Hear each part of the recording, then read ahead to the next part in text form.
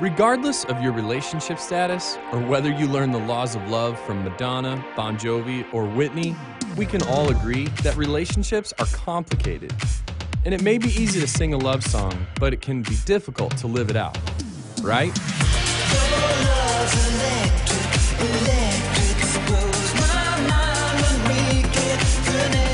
In this series, Love Songs and Lies, we'll take a look at some truths from God's Word that will help us live full, life-giving relationships. Welcome to City First Church. We are so glad you're here. Everybody here in the State Line area. I want to say hello to everybody in Cape. Come on, can we make some noise for our God Behind Bars locations? We love you guys. City First anywhere, no matter where you're watching from. We believe that today's message is going to add value to your life in some way, shape, or form. Kicking off a brand new series called Love Songs and Lies. Not sure where you're at in your relationship, what your relationship status might be. You might be here today. You're single. Perhaps you were scoping and hoping. Turn your eyes upon Jesus. You turned your eyes upon somebody else, but nevertheless, you're here, and we're glad that you're here. Maybe you're dating, trying to figure some things out. Maybe one of you told the other one you love them before you were ready to say that. They said, I love you. You responded with, thank you. And you didn't really know what to say. I don't know, maybe you're engaged, trying to figure out if their family's crazy or if you're crazy. It could be both. Maybe you're married, man, maybe happily married, maybe struggling, maybe marriage is on the rocks, maybe you were married without kids and you're like, this is great, then you had a couple of kids and you can't even remember what marriage was like before kids. BK, I get it. So there's that. Perhaps you found yourself in a situation where you were actually divorced and called it quits, and now you're trying to figure some things out, or maybe you lost a loved one. Maybe you're widowed today. I mean, regardless of the relationship status you find yourself in, they're all complicated. Every single relationship status under the sound of my voice has a complication one way or another. And I just think that you're in the right place to say, God, would you help me know what to do next, how to navigate some of these relationships? Because I can't speak for you, I can speak for me. I think it's pretty easy to actually get our rules for love and relationships from love songs. I know I did, okay? Like what I think about love, what I think about romance started with Boyz II Men, okay? Although we've come to the end of the road. It was like, I'm still trying to figure out how I was singing a breakup song at 12 years old and I was single. Who was I breaking up with? I don't know. But Boyz II Men, I sang it with conviction, ladies and gentlemen. Maybe you grew up singing Backstreet Boys, talking about something, I want it that way. You are my fire, the one desire. Believe when I say I want it that way. Gave us this idea that whatever relationships I have, it's going to be on my terms a little bit. Okay, now some of you acting like you ain't listened to Boyz II Men, you ain't listened to Backstreet Boys. You are not that saved, okay? Trust me, you listen to some stuff. I remember in college, I used to jam to Usher. Axe Spray had just came out. I was spraying my whole body down, singing Bad Girl in the mirror, talking about something, I want a bad girl. And it was like, then you went on a date with a bad girl. Couldn't believe how that happened because I got what I sang for. And then today, we sang an all-time great song, I Will Always Love You. I'm not even going to try and sing it because I don't want to hurt myself. Because you would catch a hernia trying to sing with Whitney, you know what I'm saying? Trying to hit some of these notes. But there is this idea that sometimes we're sold on, and that's what we're going to dive in today, this song, I Will Always Love You, because I think sometimes what these love songs sell us is euphoria, romantic bliss, happily ever after, as if we are all going to get into these relationships and that we're going to get married and that somehow our romantic idea of what we want is going to start here on a honeymoon, the beach, and then we spend most of our relationships trying to consistently get back here to a 5-star all-inclusive resort, to have the steak dinner, to have the romantic dance, if you will, of going, this is what life is going to be like. I love you. We're going to spend our life. I meet very few couples who actually live on the beach. I mean, it's like, hey, we're gonna start this life together. You know, we're gonna strive towards this white picket fence, and our kids are gonna be in pictures together. They're gonna smile. We're gonna have our dog. We're gonna wear matching outfits. Life is going to be amazing. And then you get married, and then you find yourself more like this, shoveling snow. And you're out there for 2 hours, and you're like, how did I get here? You know, I did not imagine my life. This is what marriage is going to look like. Or maybe you're in Florida, and it's just like you're constantly going through hurricane after hurricane. And then you're thinking, all right, well, man, you know, when we get home, we're going to have a nice romantic evening. And instead, what you get is crying kids and a mess. And some of you are going, oh, and some of you are going, is that a camera in my house? Like, how did he get that picture? Some of us, we spend so much of our marriage cleaning. Like, how many hours do you spend cleaning up after the other person or trying to just keep the household together? I spend about 5 hours a week in carpool lines, okay? Like that's my family contribution. And it's like, I didn't think about that when we were dating. I didn't think this is how I would be spending some of my time. And what love songs will never sell you is that love is hard work. Nobody wants to play that song. That song will never be on repeat on the radio. But it's true. And I love meeting couples who've been married for 30 plus years. I love it. And here's what they would tell you. They didn't get there by going on more vacations than other couples. They got there by giving each other what they needed during different seasons of their relationship. They gave something. They had to give something up. John 3:16 says, for this is how God loved the world. He gave his one and only Son so that everyone who believes in him will not perish, but have eternal life. God gave us something. That's how he showed love. Love ends up giving something. John 15:13 says, greater love has no one than this, to lay down one's life for one's friend. If you want to improve your love life, if you've showed up here today, if you're watching online today and you're going, man, my love life, it's not going well. Regardless of the status you find yourself in today, it's going to require you to lay something down and to give someone else something.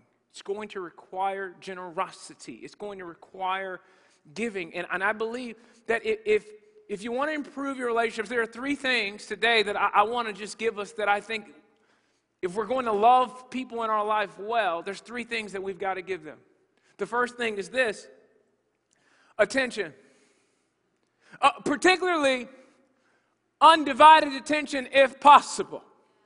I don't know if you've ever been here, but I want you to see this picture. But have you ever sat down to watch a show and then next thing you know, you're not even watching the show. You're kind of just, it's just kind of like background noise and you're both just kind of just doing your own thing. You're next to each other. You could say you spent time together, but you're not even giving the TV attention, let alone each other. Have you ever been at a restaurant? I know you weren't doing this at a restaurant, but you saw somebody else doing this. Like you saw this couple on a date, and the food's coming to their table to eat, but yet they're both still on their phones.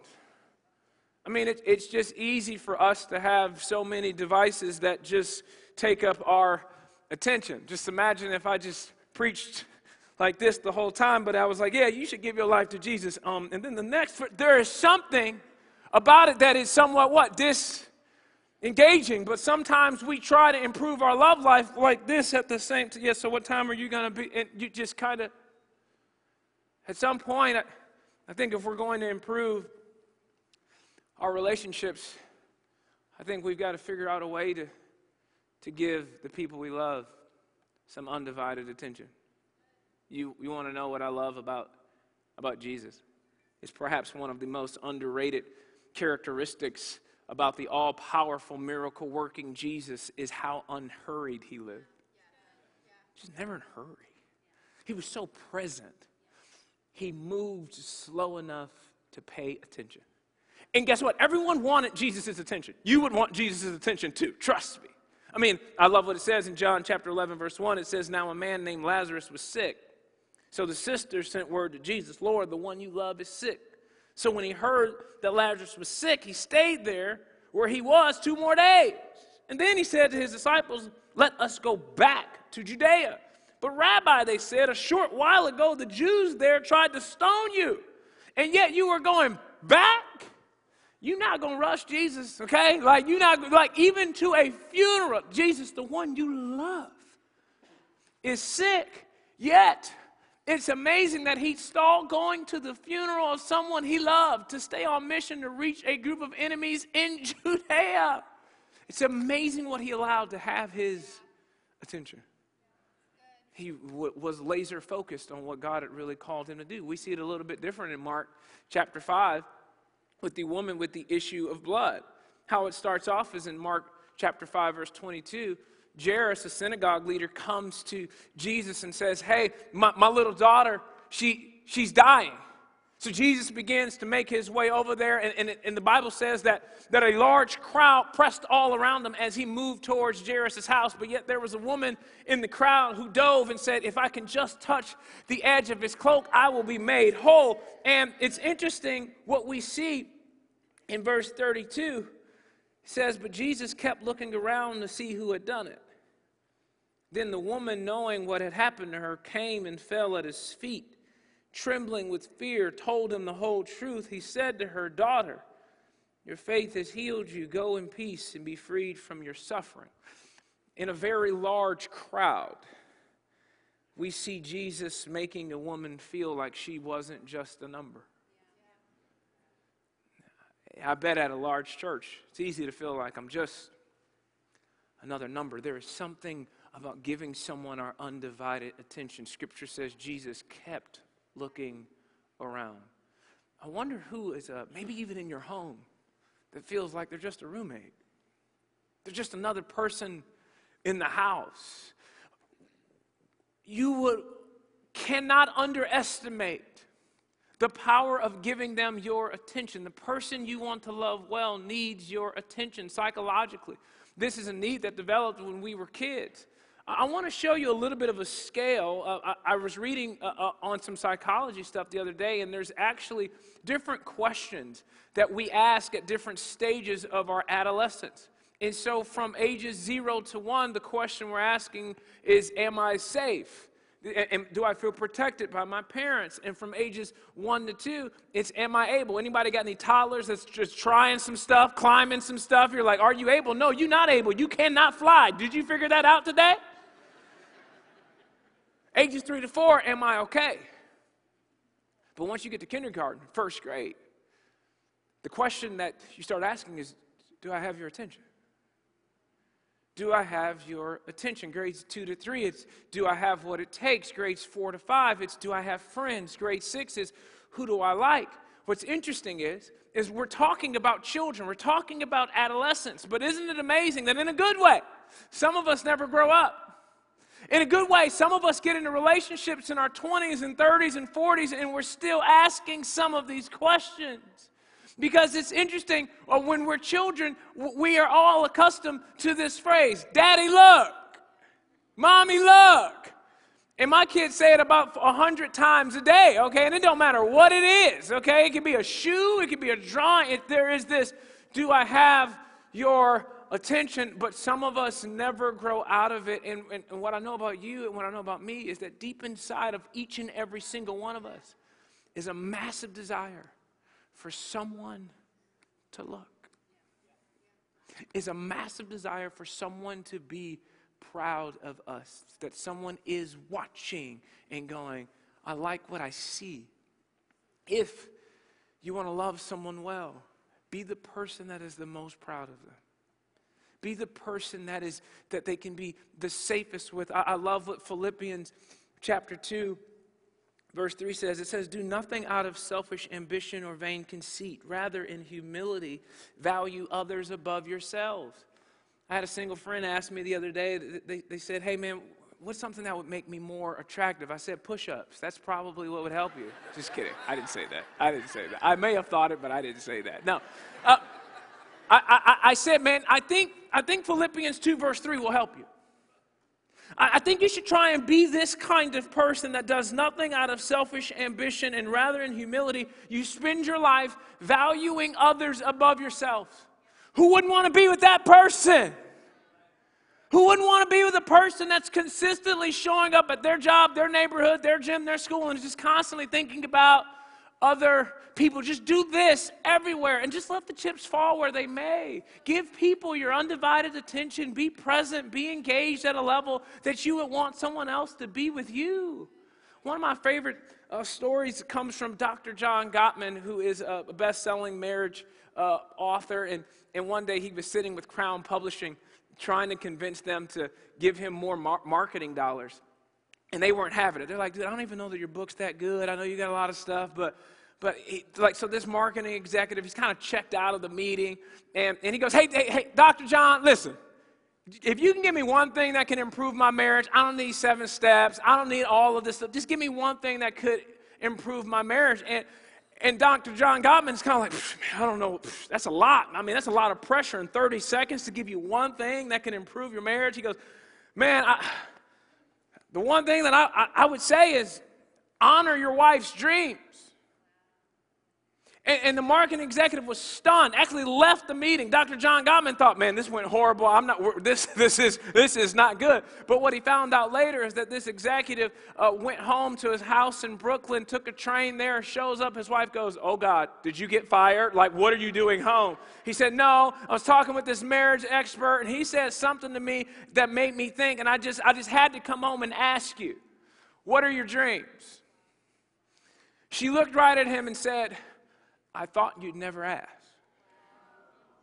That's what can happen. Sometimes you can live with someone so long, you can kind of get used to they are who they are, and I am who I am, and the world's going to kind of revolve around me. It's amazing how much we can make our relationships with others about our needs, our dreams, our goals, and our life, that we never stop to value what could possibly be happening in that. So when it comes to the person that you love, or at least want to, what would they say has most of your attention? What would the person you love say has most of your attention? Is it work? Is it sports? Is it the Super Bowl? Is it what's got your attention the most? And perhaps you could pause this week and pay some attention to the person you say you want to love. The second thing that I think the people that we love the most that we could give them is acceptance. Acceptance. It's interesting how we will put people through an application process before we truly accept them just as they are. One of my life verses is Colossians 3, verse 13. It says, make allowance for each other's faults. Some versions say, leave margin. Leave a little bit of space for other people to make some mistakes. And forgive anyone who offends you. Remember, the Lord forgave you, so you must forgive others. Embrace their flaws. You know what I know to be true about you and me? Is we all think we're consistently putting up with other people. Right? Like, we're amazing, and you're blessed that I'm here, okay? But you need to get your act together, and thank God that I have enough grace for you, okay? I'm enduring you, and you're blessed by me. It's just not true. Every single one of us has something other people are putting up with. Every single one of us. And that should give you the grace to give someone else to say, oh, I'm not giving you grace because I'm awesome and you're not, lucky you. It's going, no, I'm a flawed human, and you'd be surprised what can happen when we give grace to one another. You know, Romans 5:8 says, but God showed his great love for us by sending Christ to die for us while we were still sinners. While we were still sinners, not once you got your act together. No. Like that's not how it works. I love what it says in Ephesians 5:25. It says, for husbands, this means love your wives just as Christ loved the church. He gave up his life for her. Christ didn't wait for us to get our stuff together before he decided to love us. If we had to go through an application process for the love of Jesus, we'd never make it. Yet we'll put other people through the ringer before we'll love them. And we kind of go to God and go, God, but they'd be a whole lot more lovable if they would just get their act together. Jesus, please help them, and then I'll love them more. But if we're going to love people well, they've got to know that they can be themselves with us, that they can be their whole selves with us. Because anyone in a relationship with you or me, or anyone in a relationship that is considering being in a relationship with you, they're all asking the same question. Can I be myself with them? Can I cry with them? Can I be frustrated with life with them? Can I be afraid with them? Can I be safe with them? You want to know what blesses me the most? Like you want to know what I love seeing? Okay, this is not a political statement, I promise you. Okay, but I love seeing couples where one person is wearing a mask and the other one isn't. I love it. Scientifically, it makes absolutely no sense to me, but nevertheless, I think it's romantically incredible. Okay, because it's like, hey, I had a thought about something, you had a thought about something. We came to a different conclusion, but we're going to ride the same car together and go to church and worship. I love it. We're going to hold hands. And I love asking couples like, so how did you come to church? How did you make today's decision? Was it to match the outfit? What was kind of on the agenda this morning? But I love that one has a smile on their face. The other one, I don't know if they have a smile on their face because they're wearing a mask, but I assume some smile under there too. But they were able to figure it out, which lets us know that we can have differences and see things differently and still love each other well. I mean, we could easily go the other way and say, until you get your act together, then we'll make things, until you start thinking a little bit more like me, then I'll love you more. But I think love makes room for the other person to be themselves. Which leads me to the third and final thing I believe we have to give if we want to love someone else well. Number 3 is appreciation. Appreciation. Oh, it's looking across the table. It's looking across the room and just appreciating that you got somebody good. And sometimes you haven't paused long enough to even recognize it. I love what 1 Corinthians 13, verse 4, the love chapter, says, love is patient, love is kind. It does not envy, it does not boast, it is not proud, it does not dishonor others, it is not self-seeking, it is not easily angered. It keeps no record of wrongs. Couldn't we say that love doesn't just not keep a record of wrong, but what if we said that love does keep a record of rights? What if I just started keeping track of what you're doing right? Because in romance, what often happens is we keep a record of their wrongs and our rights. We remember every time we did the dishes. Oh, yeah, sometimes you're doing the dishes and they ain't there, and you want to film it. You're like, let me do a selfie. Let me set this up on TikTok. Let me show them I'm going to show you what I did while you was out. Yeah. Laundry didn't fold itself. I don't want you to think somebody else did it. I want you to see that I did it. Every time you put the kids to bed, every bath, every piece of homework, like you keep track in your mind. I know what I did right. I can remember every time I went the extra mile for them.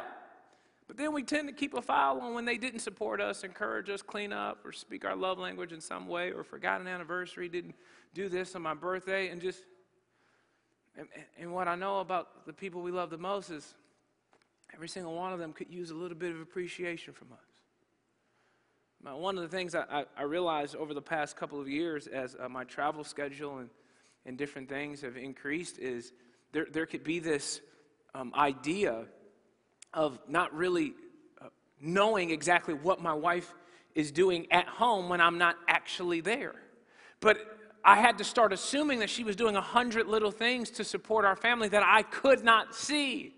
But sometimes I would be thinking, well, I'm doing 100 little things I'm doing, like that she has no clue about, that I'm doing to support our family that she can't see. And so at one point I just said, hey, instead of forcing each other to like brag about our part and supporting our family, I said, hey, I'm just going to assume the best about you. So sometimes that means thanking my wife for what I can't always see. Sometimes it's a gift based off an educated guess, okay? It's a hypothesis. I don't know. But I'm just going to assume that all of this happened in a way, and you had a big part to play in it. And sometimes I think we can walk around and go, well, they know. Of course they know I love them. Yeah, you see this house? You see this, huh? You got lights today, didn't you, huh? Yeah, you got gas in your car? I showed you I loved you, didn't I? But do they know that you appreciate them? Do they know? When was the last time you looked them in the eyes and just said, you know what, I just thank you for what I can see and what I cannot. This week, assume they have no idea. Assume they're clueless. And not just because it's Valentine's Day, but because you want a great marriage. Because you want great relationships. Now, I love what 1 Thessalonians 5:18 says. It says, give thanks in all circumstances, for this is God's will for you in Christ Jesus. This could be the most encouraging, discouraging verse in Scripture. Because it's like the idea of giving thanks and finding good things, man, that sounds great. But the hard part is the all circumstances, because all circumstances include when you're fighting with your spouse and when you're not fighting with your spouse. Because all circumstances include being single, being divorced, widowed, or happily married. All circumstances include broke or rich, bankrupt or investments growing. They're all circumstances. It's kind of like the vows people tend to make when they get married. Till death do us part, for richer or poorer, in sickness and in health. You know, the marriage I was exposed to as a kid was my parents.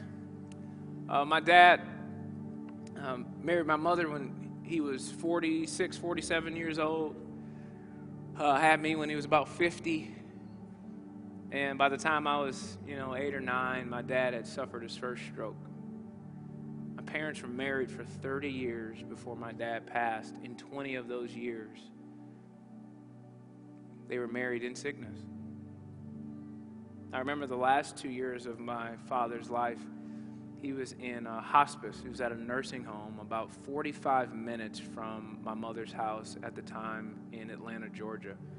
And she would commute 45 minutes both ways every single day to visit him and pray for him. And he couldn't move, he couldn't talk, he could nod his head up and down to say yes or shake his head to say no. I remember one time my mother went up there on their anniversary and played his favorite movie in his room, and trying to navigate all the types of decisions families have to make in the situation that my dad was in, and trying to figure out, do not resuscitate, and when do you give up, and how long do you hold on, and my mom was trying to get a sense of that from my dad, and said, Emmanuel, are you in any pain? And he shook his head, no.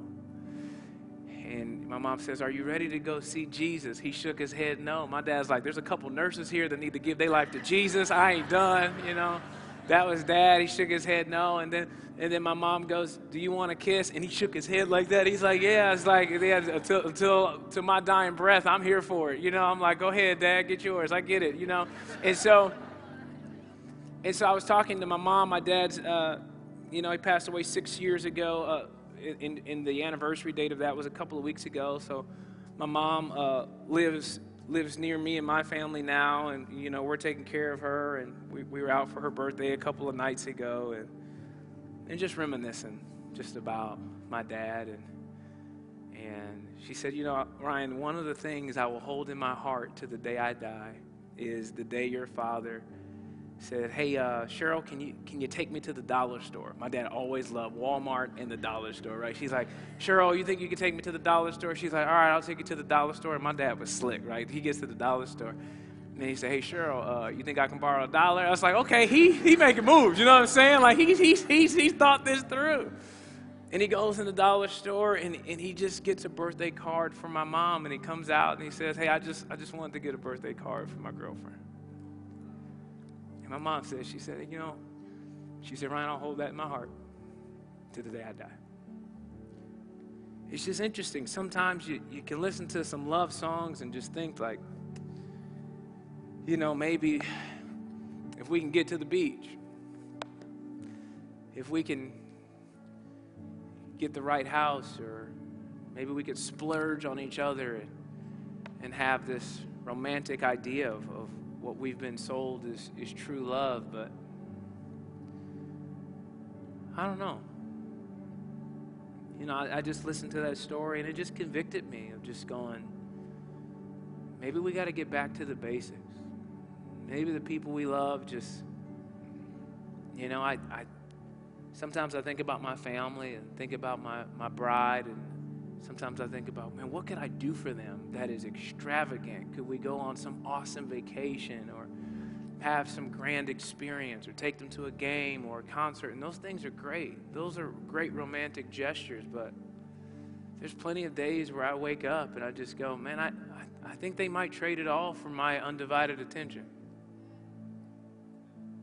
I think they might trade it all for truly just accepting them as they are and not needing to perform or even impress me in some way, shape, or form. I think they might trade it all for just a little bit of appreciation, looking them in the eyes and letting them know you're my world. I think these are some things that I think can help us improve our love life. With every head bowed and every eye closed, I want to give each and every person an opportunity to make Jesus the Lord and Savior of their life. Here's what I know to be true. It's going to always be difficult to show unconditional love to someone else if we've never received it from someone else. And what I want to give you an opportunity to receive today is the unconditional love and grace and mercy and forgiveness of God that we did not deserve. We cannot talk about love without talking about the cross of Jesus Christ. We cannot love each other without first receiving it from God. And that might be you today. Today may be your day. You say, you know what, I'm having a hard time loving others because I've never received it fully. If that's you today, with no one looking around at every location, would you just slip up your hand and say, hey, Ryan, that's me. Ryan, that's me. I see your hand. I see your hand. That's great. Anybody else? A couple of hands over there. That's awesome. I'm sure there's hands and Cape and guy behind bars. Hey, can we all say this prayer together? Say, Jesus, thank you for dying on a cross for my sins. I ask now that you would be the Lord and Savior of my life. I surrender my future, my decisions, my relationships, and my life to you. In Jesus' name we pray. Everybody said, amen. Come on, can we make some noise for every single person that gave their heart to Christ? Best decision you've ever made.